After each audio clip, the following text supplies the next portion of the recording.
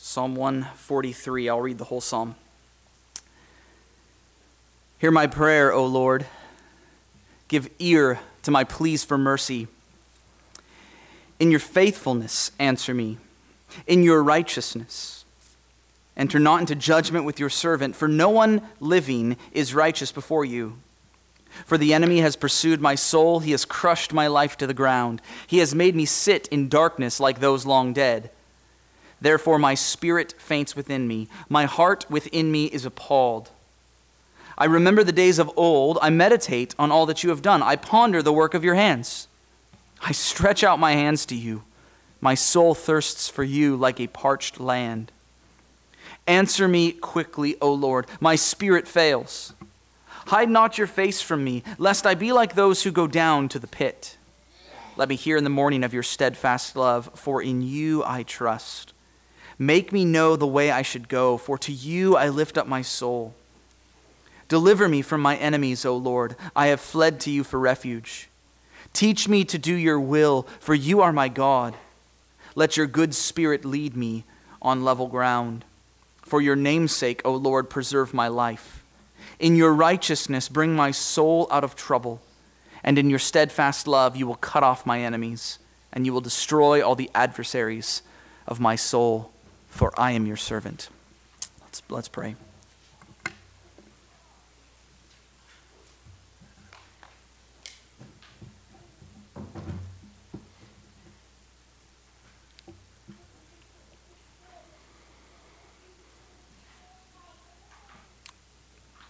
God, we desperately need you to lead us in this life, in this world, for a myriad of reasons, God, all of which you are well aware of.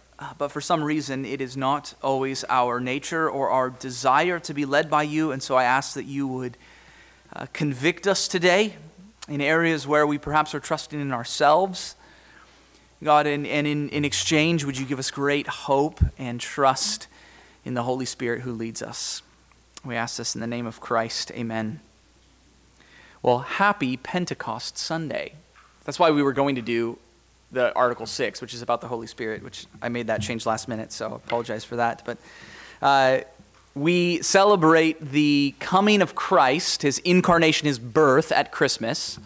We celebrate his death and resurrection during Passion Week, which culminates in Easter. Then 7 Sundays after Easter, the church has historically celebrated Pentecost Sunday, which is the celebration of the coming of the Holy Spirit. Now, we don't do a lot with the historic church calendar at our church, but I do think that third major marker is worth at least a special sermon, at least a pause to consider the work of the Holy Spirit. Now, of course, we ought to celebrate and enjoy and meditate on and learn and study the Holy Spirit always, and we will. As a matter of fact, 1 Corinthians, which I'm preaching through, I picked it in part because the Holy Spirit is a major point of emphasis throughout 1 Corinthians. And I want to grow in my understanding of and my trust in and my love for God the Holy Spirit. And I want to pass that to you as well and instill that in you. So we'll get to a lot of Holy Spirit in the book of 1 Corinthians, but we're looking at Psalms this month. And so I thought it would be appropriate to preach a Pentecost sermon out of the Psalms. And a quick search led me to Psalm 143, specifically verse number 10, the second line, that is a verse number 10, which says, "Let your good spirit lead me on level ground." Now you've probably heard the Christians use the language of being spirit-led. Being spirit-led. But what exactly does that mean? Maybe you think of a person who seems to get a constant stream of messages from the Holy Spirit. They say things like, well, this morning the Spirit told me to put on a blue shirt and then to read the book of Joel. And then I went to the grocery store and I told someone the gospel and the Spirit just led me right to this person right in the dairy section. And you hear them talk like this, and I'm not trying to belittle those persons, but when I hear people talk like that, I think, that's not me, right? I don't get this constant stream of messages from the Holy Spirit on what to do in my ordinary life. So does that mean then that I'm not Spirit-led? If you're like me, that you're not Spirit-led? Well, my hope today is to actually encourage you that being Spirit-led is so much more than this. It's something that's for every Christian. So most simply put, and this is what we're going to learn in Psalm 143, is that being Spirit-led is how God leads his people to his peace through prayer. God leads his people to his peace through prayer. That's being led by the Holy Spirit. So we're going to focus on verse 10, and then after if we really meditate on verse 10, we'll zoom out and get the whole psalm and see how it all fits together. So again, verse 10, which is really 2 lines of poetry. Teach me to do your will, for you are my God. That's the first bit. And then, let your good Spirit lead me on level ground. Now, don't underestimate the importance of the distinction of God the Holy Spirit. When God speaks in his word of his Spirit, and when we talk about the Holy Spirit, or saying about the Holy Spirit, we are talking about a distinct person. That's the language we use.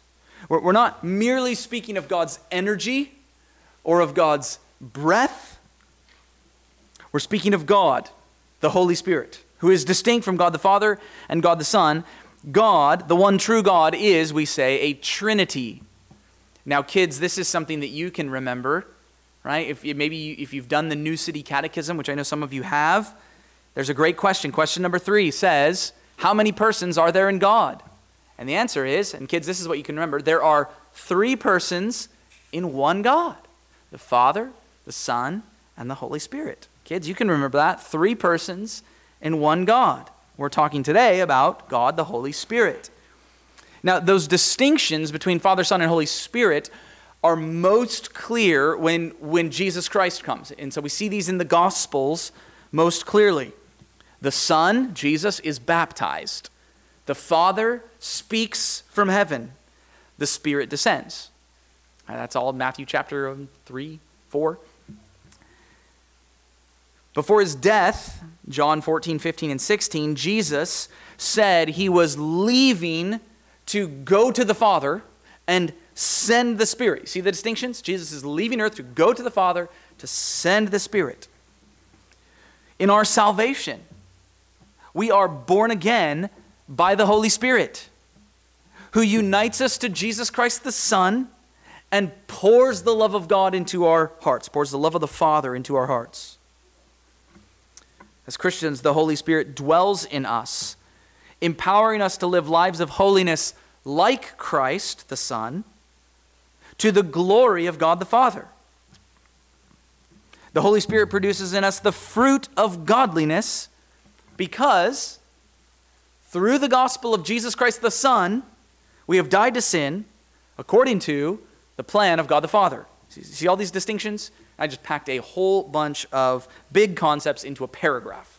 So don't let that dishearten you. If you want to talk more about that, I'd be happy to have a cup of coffee with you. But the point I want you to get today, and this is where you can just land, is that when we look to God's Spirit to lead us, we're looking to God.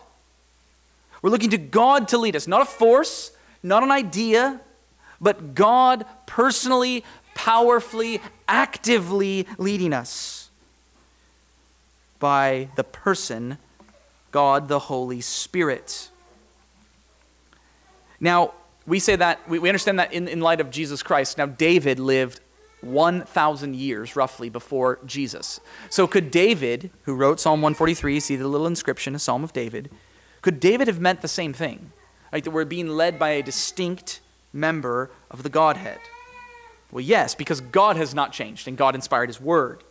But not only that, David knew God the Holy Spirit personally and in a distinct way. I'm going to give you a couple passages. I apologize, I didn't get verses in your notes this week. I was a little behind on my study, but I'll just give you these passages slowly. This is 1 Samuel chapter 16, verse 13.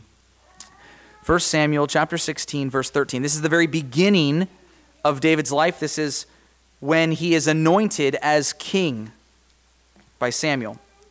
1 Samuel chapter 13, verse 16. Oh, sorry, chapter 16, verse 13. My bad. I went to 13, 16, and that was not the right verse. Chapter 16, verse 13, it says, that Samuel took the horn of oil and anointed him in the midst of his brothers, and the Spirit of the Lord rushed upon David from that day forward. And Samuel rose up and went to Ramah. Now, you might look at that and think, well, what does that mean? Does that just mean that David just felt some sort of rush of energy from God?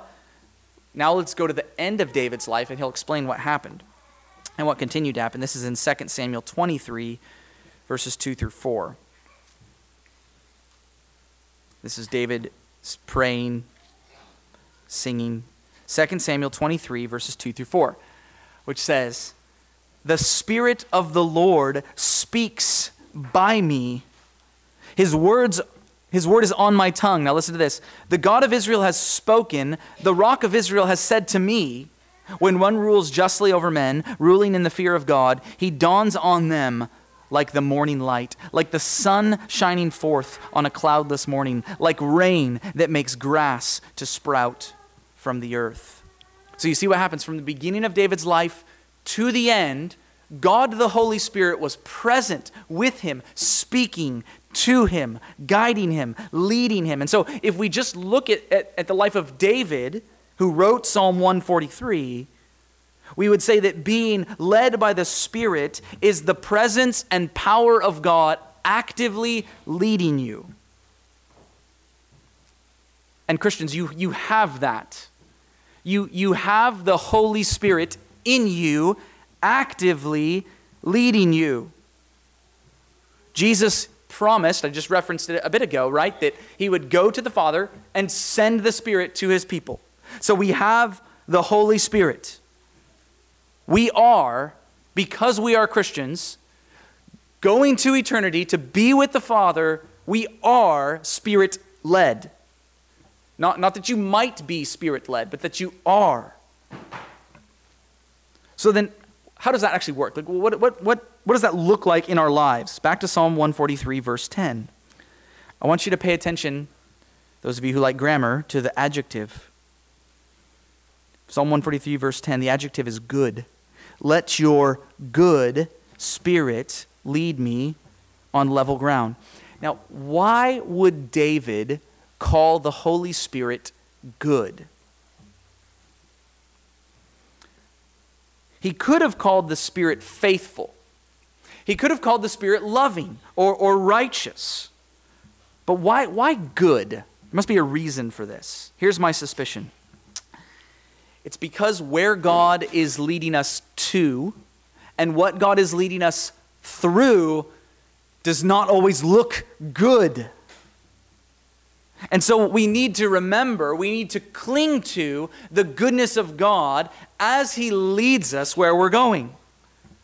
So think about this. You've probably had conversations, or you will have conversations or phone calls, right, where everything changes. Maybe these are conversation with your doctor, or a phone call from your parents or your kids or your spouse or your friend, right? And you hear the seriousness in somebody's voice, and you just know your whole world is about to get upended, right? And then all the facts get on the table, and you just kind of fall before the Lord and say, "Help me." Now, why would you ask God to help you? Isn't it because God is good? Isn't it that in the midst of trial and tribulation, we have to cling to the goodness of God?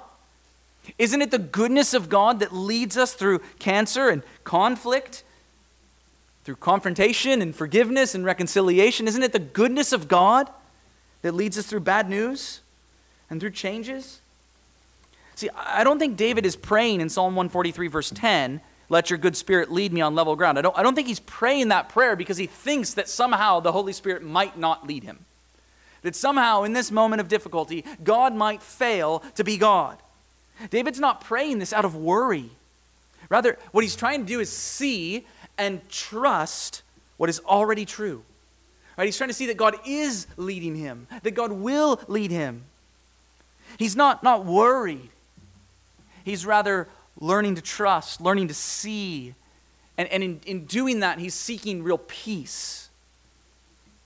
In a way, David is encouraging us to cling to the goodness of God. Right? God is good. The Holy Spirit is good. He is true and beautiful and generous and pleasing. And you can be absolutely certain that where he is leading you is good, because the Holy Spirit leads you one place, to God the Father through Jesus Christ the Son.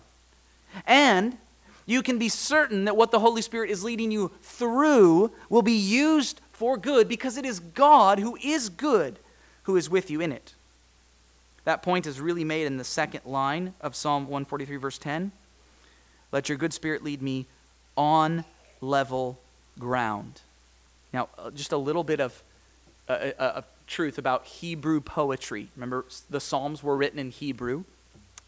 And Hebrew poetry is built on what's called parallelism, which is a big word of saying how two ideas work together. So you could think of it like this. Hebrew poetry doesn't rhyme with sounds. English poetry does. We rhyme our sounds. Hebrew poetry rhymes ideas. So in Hebrew poetry, we have two lines that are intended to work together. And the key to understanding Hebrew poetry is to ask, how do those two lines work together? And brothers and sisters, this is not usually very complicated. See, walk through this. Line number 1 is, let your good spirit lead me. Line number 2, on level ground. So we ask, well, what's the relationship between those two? Again, this is not terribly complicated. Level ground is where we want the Holy Spirit to lead us. That's the relationship, which implies that level ground is what we need. In other words, my way is steep. My way is rough. My way is impassable. My way is hard to see. I want God's leading to give me comfort and safety and security and hope. I want it to be level, not difficult. There's kind of two pictures that this paints in my mind. Maybe you've experienced one of these. Probably the first one, probably not the second one. The first one is all the various trails that I've hiked on in the mountains of northern Idaho, where I'm from. Now, as a teenager, I thought it would be easiest to go straight up the side of the mountain, right? I don't know how many of you have ever done this, where you're going on a trail that goes like this, and you think, what am I doing? I'm just going straight up. That's what I did a few times. It doesn't take long to figure out, though, that cutting through the brush and trees is not only more difficult, it is far slower. And so when I think of let your good spirit lead me on level ground, I think level ground is that path. Even though it winds up and down the mountain, even though it isn't super fast, it actually is smooth and easy, and in the long run, much faster. The other word picture that comes to my mind is from a book I read this year about a U.S. soldier who was blinded in combat. And he told a story in the book about getting lost in a parking lot, an empty parking lot, during his recovery. And he just captured the vulnerability and frustration of being unable to see the relatively few steps that he needed to take to get to be where he needed to be. Now relate that to being led by the Spirit. It's when God takes your hand and guides you to safety. Being led by the Spirit is when God places your feet on the path that is designed to get you to the end. This isn't to say that the way that God leads us is always easy. Remember, Jesus says the gate is narrow and the way is hard that leads to life. But rather, it's a prayer asking God to lead us, knowing that life is hard, knowing it's frustrating, knowing the dangers, knowing your vulnerabilities, and yet it's a prayer that unites your heart to God's so that in trusting Him, you can feel like you're walking on a smooth path. Prayer is clinging to the goodness of God the Spirit to lead you. That's what I think it really means to be Spirit-led. It's not hoping for some unexpected message, but clinging to what is already true and promised. That's why we cling to the gospel of Jesus Christ. Because that's where the Spirit who raised Jesus from the dead is leading us to be with God forever through Christ. So then we take that same clinging to the hope of the gospel and we apply it to our lives, right? In the midst of temptation or suffering or trials or persecution or ordinary times or good times, we cling to what is true, that the Holy Spirit has led us to God. He is leading us to God. He will lead us to God. And so we pray in the Spirit to help us see and trust what is true. And the fruit of that is peace. And peace is what we really need. I mean, think about this. At the deepest level, without the Holy Spirit, you are not at peace with God. That's your big problem. That's my big problem. We are going away from God in our human flesh. Without the Holy Spirit, we could say, we are unrighteous. We follow unrighteous paths. That's why I say, without the Holy Spirit, you are not at peace with God. This is why David prays in verse 2 of Psalm 143. Verse 2, enter not into judgment with your servant, for no one living is righteous before you. That's a confession. It's saying, I'm not righteous in my nature. We are not righteous. No one is righteous, right? We know, but God, our Father in heaven, is righteous. He made us to be righteous, but we're rebels. And so he should judge us. So our confession before God is this humble admission that we need righteousness from God. It's also a prayer then that God would lead us into righteousness, right? When we confess our sins like we would in Psalm 143 verse 2, it's a confession that God would take us to the righteous places. So you might think of Psalm 23. The Lord is my shepherd, right? ... He leads me in paths of righteousness. So the first and greatest leading of the Holy Spirit is that he has led you out of unrighteousness and into salvation. He has led us to Jesus Christ, and I preached a couple weeks ago, who is our righteousness from God. Remember in 1 Corinthians chapter 6, Paul gives this long list of all the sins that would keep us out of God's kingdom, keep us under God's judgment, and here's what he says. But you were washed, you were sanctified, you were justified, which means you were made righteous. Now listen to what he says. In the name of our Lord Jesus Christ and by the Spirit of our God.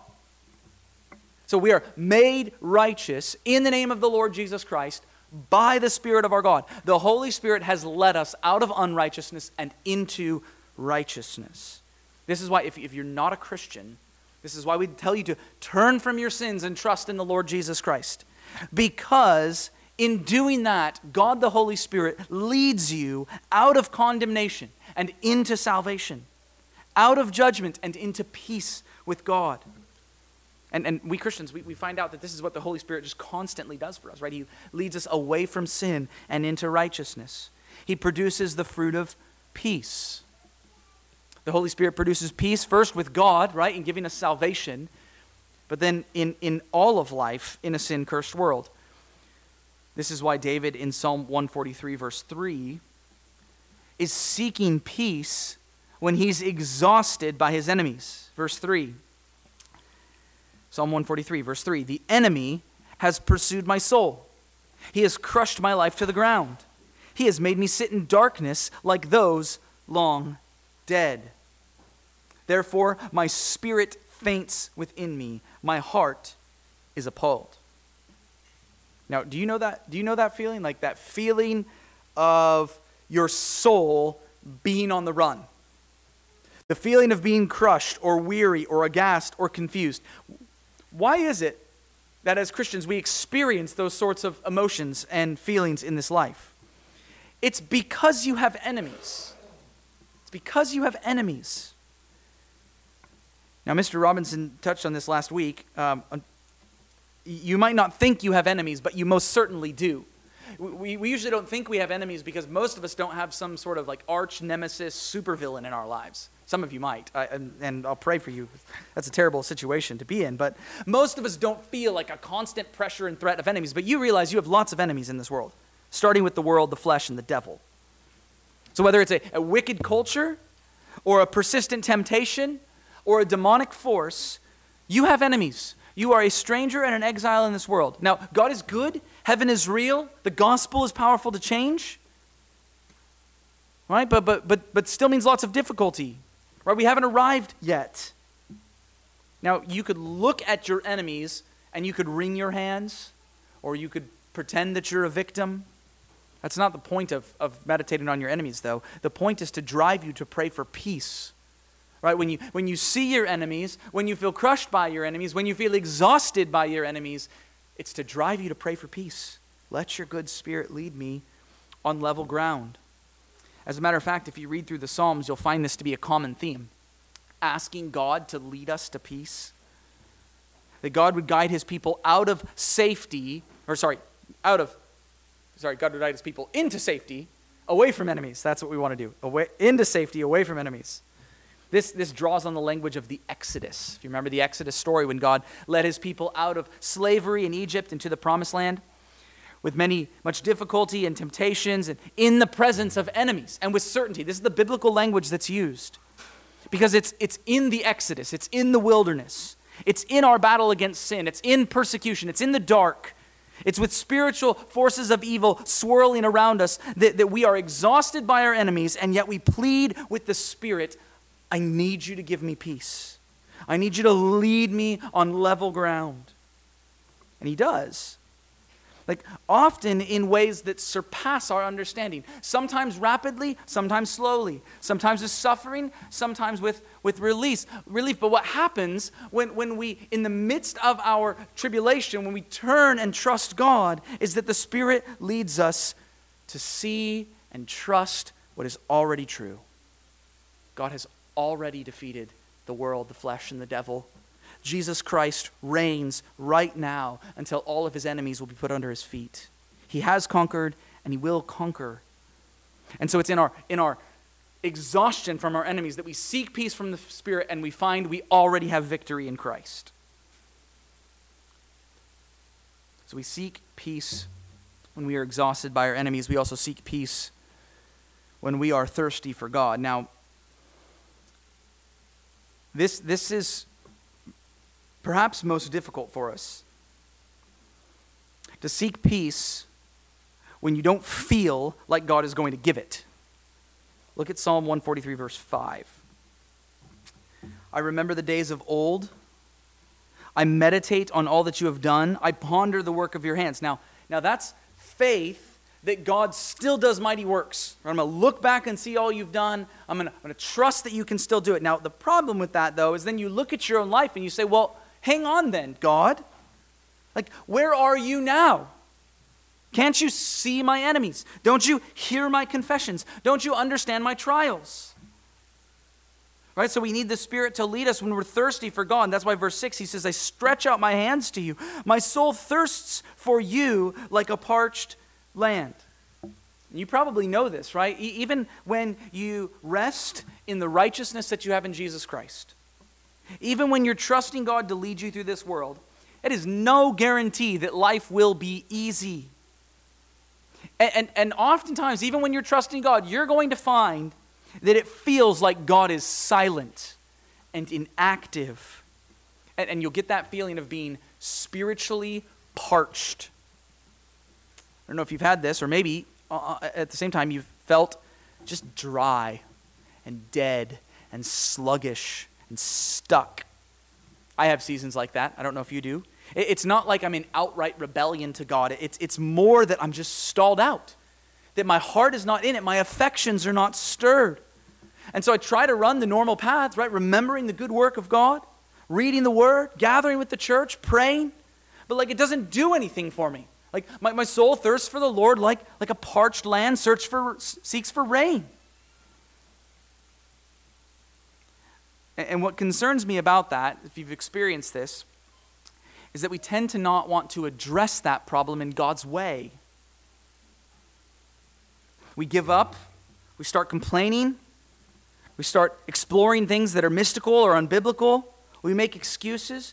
But when we feel like God is silent and inactive, when we are thirsty for the Lord, and I mean that in a negative way, what is God's way to satisfy us? It's praying that the Holy Spirit would lead us on level ground. Like, that's what the whole psalm's about, right? Verse 1, hear my prayer, O Lord. Give ear to my pleas for mercy. So when you're parched, when you're thirsty, you're praying for the Lord to satisfy. And notice what David does after confessing his need in verse 2, after being exhausted by his enemies in verses 3 and 4, after thirsting for God in verses 5 and 6, he prays. Verse 7, answer me quickly, O Lord. My spirit fails. Hide not your face from me, lest I be like those who go down to the pit. Let me hear in the morning of your steadfast love, for in you I trust. Make me know the way I should go, for to you I lift up my soul. Deliver me from my enemies, O Lord. I have fled to you for refuge. Teach me to do your will, for you are my God. Let your good spirit lead me on level ground. See, being Spirit-led in its most simple, most beautiful, most powerful form is prayer. Because prayer is when we come before God the Father, where Jesus the Son pleads our cause, where the Holy Spirit in us helps us to seek what we most need. Being led by the Holy Spirit starts on your knees, or on your face, or in your room, where nobody sees but your Father who's in heaven. That's enough, right? Jesus says your Father who sees in secret will reward you. Prayer is where we take our greatest and truest needs before God who can perfectly meet them.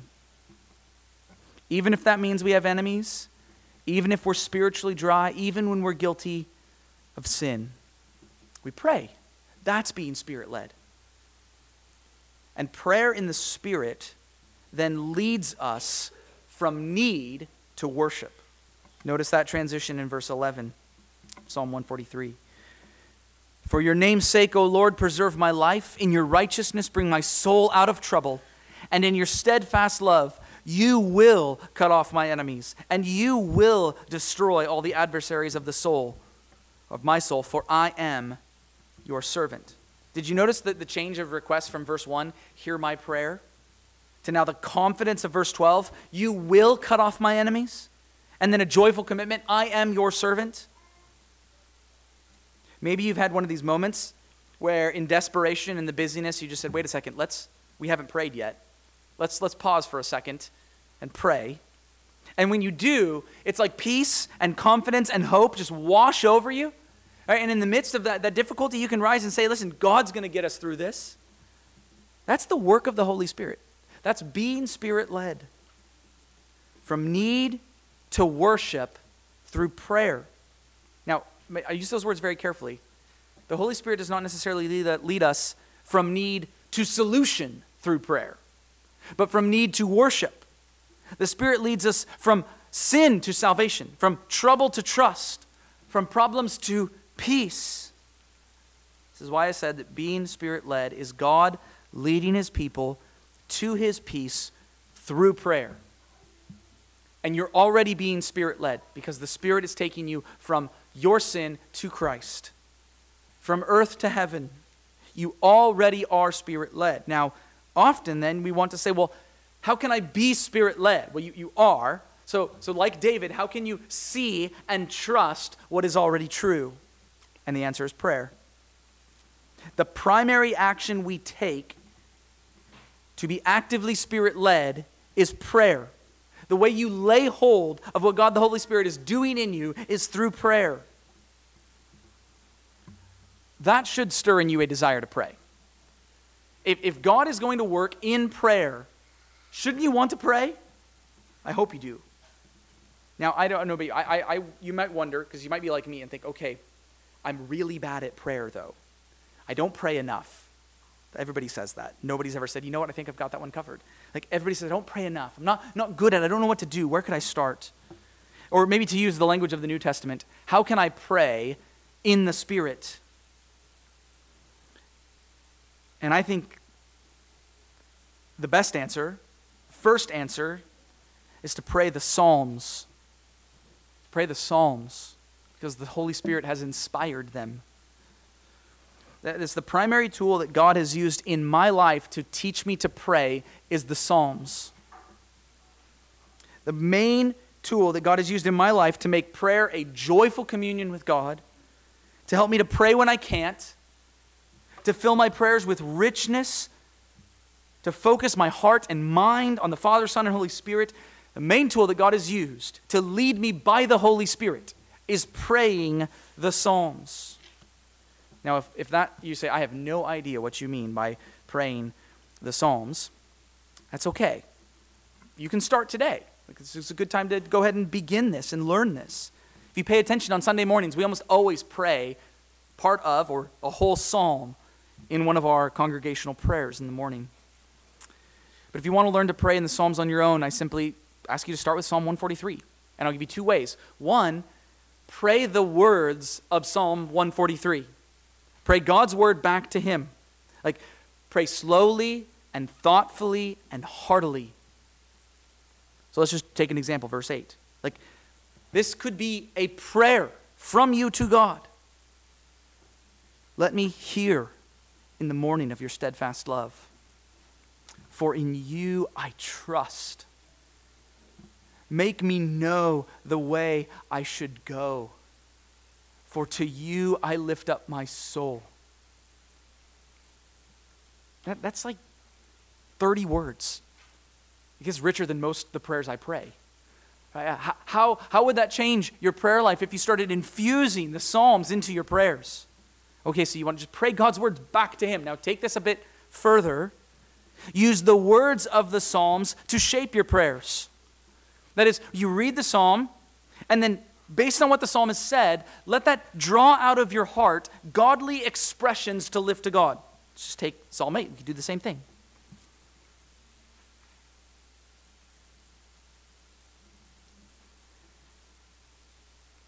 God, I need to hear every day when I wake up and my phone is already beckoning me to look at 1,000 distractions. God, help me to hear of your steadfast love. Fill my mind with the gospel today. May I remember that you love me and have loved me in Christ. God, I trust in you.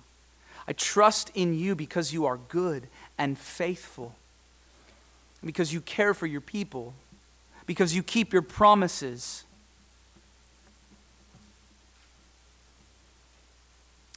God, I trust you because I'm not always sure where I'm supposed to go or what I'm supposed to do. I question my motives. So God, I need you to please make me know the way I should go. Show me what is right. Fill me, Lord, with wisdom and grace. God, even for the people that you've entrusted to me, my church, my family, help me to lead them in your ways. Make me know the way that we should go. God, I praise you. I'm lifting my soul to you. I'm longing for you to help me and lead me and guide me. Amen. Just like there's little ways in which we use the Psalms to inform our prayers. Being Spirit-led is God leading his people to his peace through prayer. And I'm not saying that to belittle this person that says, the Holy Spirit told me to put on a blue shirt and read the book of Joel, and that sort of example I gave earlier. I'm not trying to belittle that person that feels all these little nudgings from the Holy Spirit and seems to have this constant communication. But what I'm trying to tell you is that you have something more than that in the Holy Spirit. The most certain way of being led by the Spirit is something that you already possess in Christ. The Spirit dwells in us. He's made us new in Christ. He produces the fruit of righteousness. He seals us for eternity. He keeps us at peace with God. So being Spirit-led is really a prayer to see and trust what you already have. You can be Spirit-led because you are Spirit-led. Not because you figured out some way to reach some higher plane, but because God is faithful to do what he promises. Notice how Psalm 143 leads to confidence in God's promises. Verse 12, in your steadfast love, you will cut off my enemies. You will destroy all the adversaries of my soul, for I am your servant. That's the sort of real peace that we're seeking. It's knowing that God keeps his promises, that God saves his people, that God destroys his enemy, that God satisfies our soul. So we serve him. This is what being Spirit-led will do to you. It will render you entirely submitted to God, and that's the best place to be. There's a description of this in Isaiah chapter 42 that I think is wonderful, and I'll leave you with this. Isaiah chapter 42, verse 13 says this: the Lord goes out like a mighty man. Like a man of war, he stirs up his zeal. He cries out, he shouts aloud, he shows himself mighty against his foes. And then Isaiah shifts his language as if the Lord is now talking to his people in verse 16. So that's the Lord, this mighty man, this man of war who's conquering his enemies. And what does he say to his people? Verse 16, God says, I will lead the blind in a way that they do not know. In paths that they have not known, I will guide them. I will turn the darkness before them into light, and the rough places into level ground. These are the things I do, and I do not forsake them. Let's pray. God, may you give us a confidence in your faithfulness and your might to destroy your enemies and to lead your people in paths that are level and smooth and light. I pray that we would be a people who are truly Spirit-led. God, may it be our prayer that the Spirit would lead us on level ground. In Jesus' name, amen.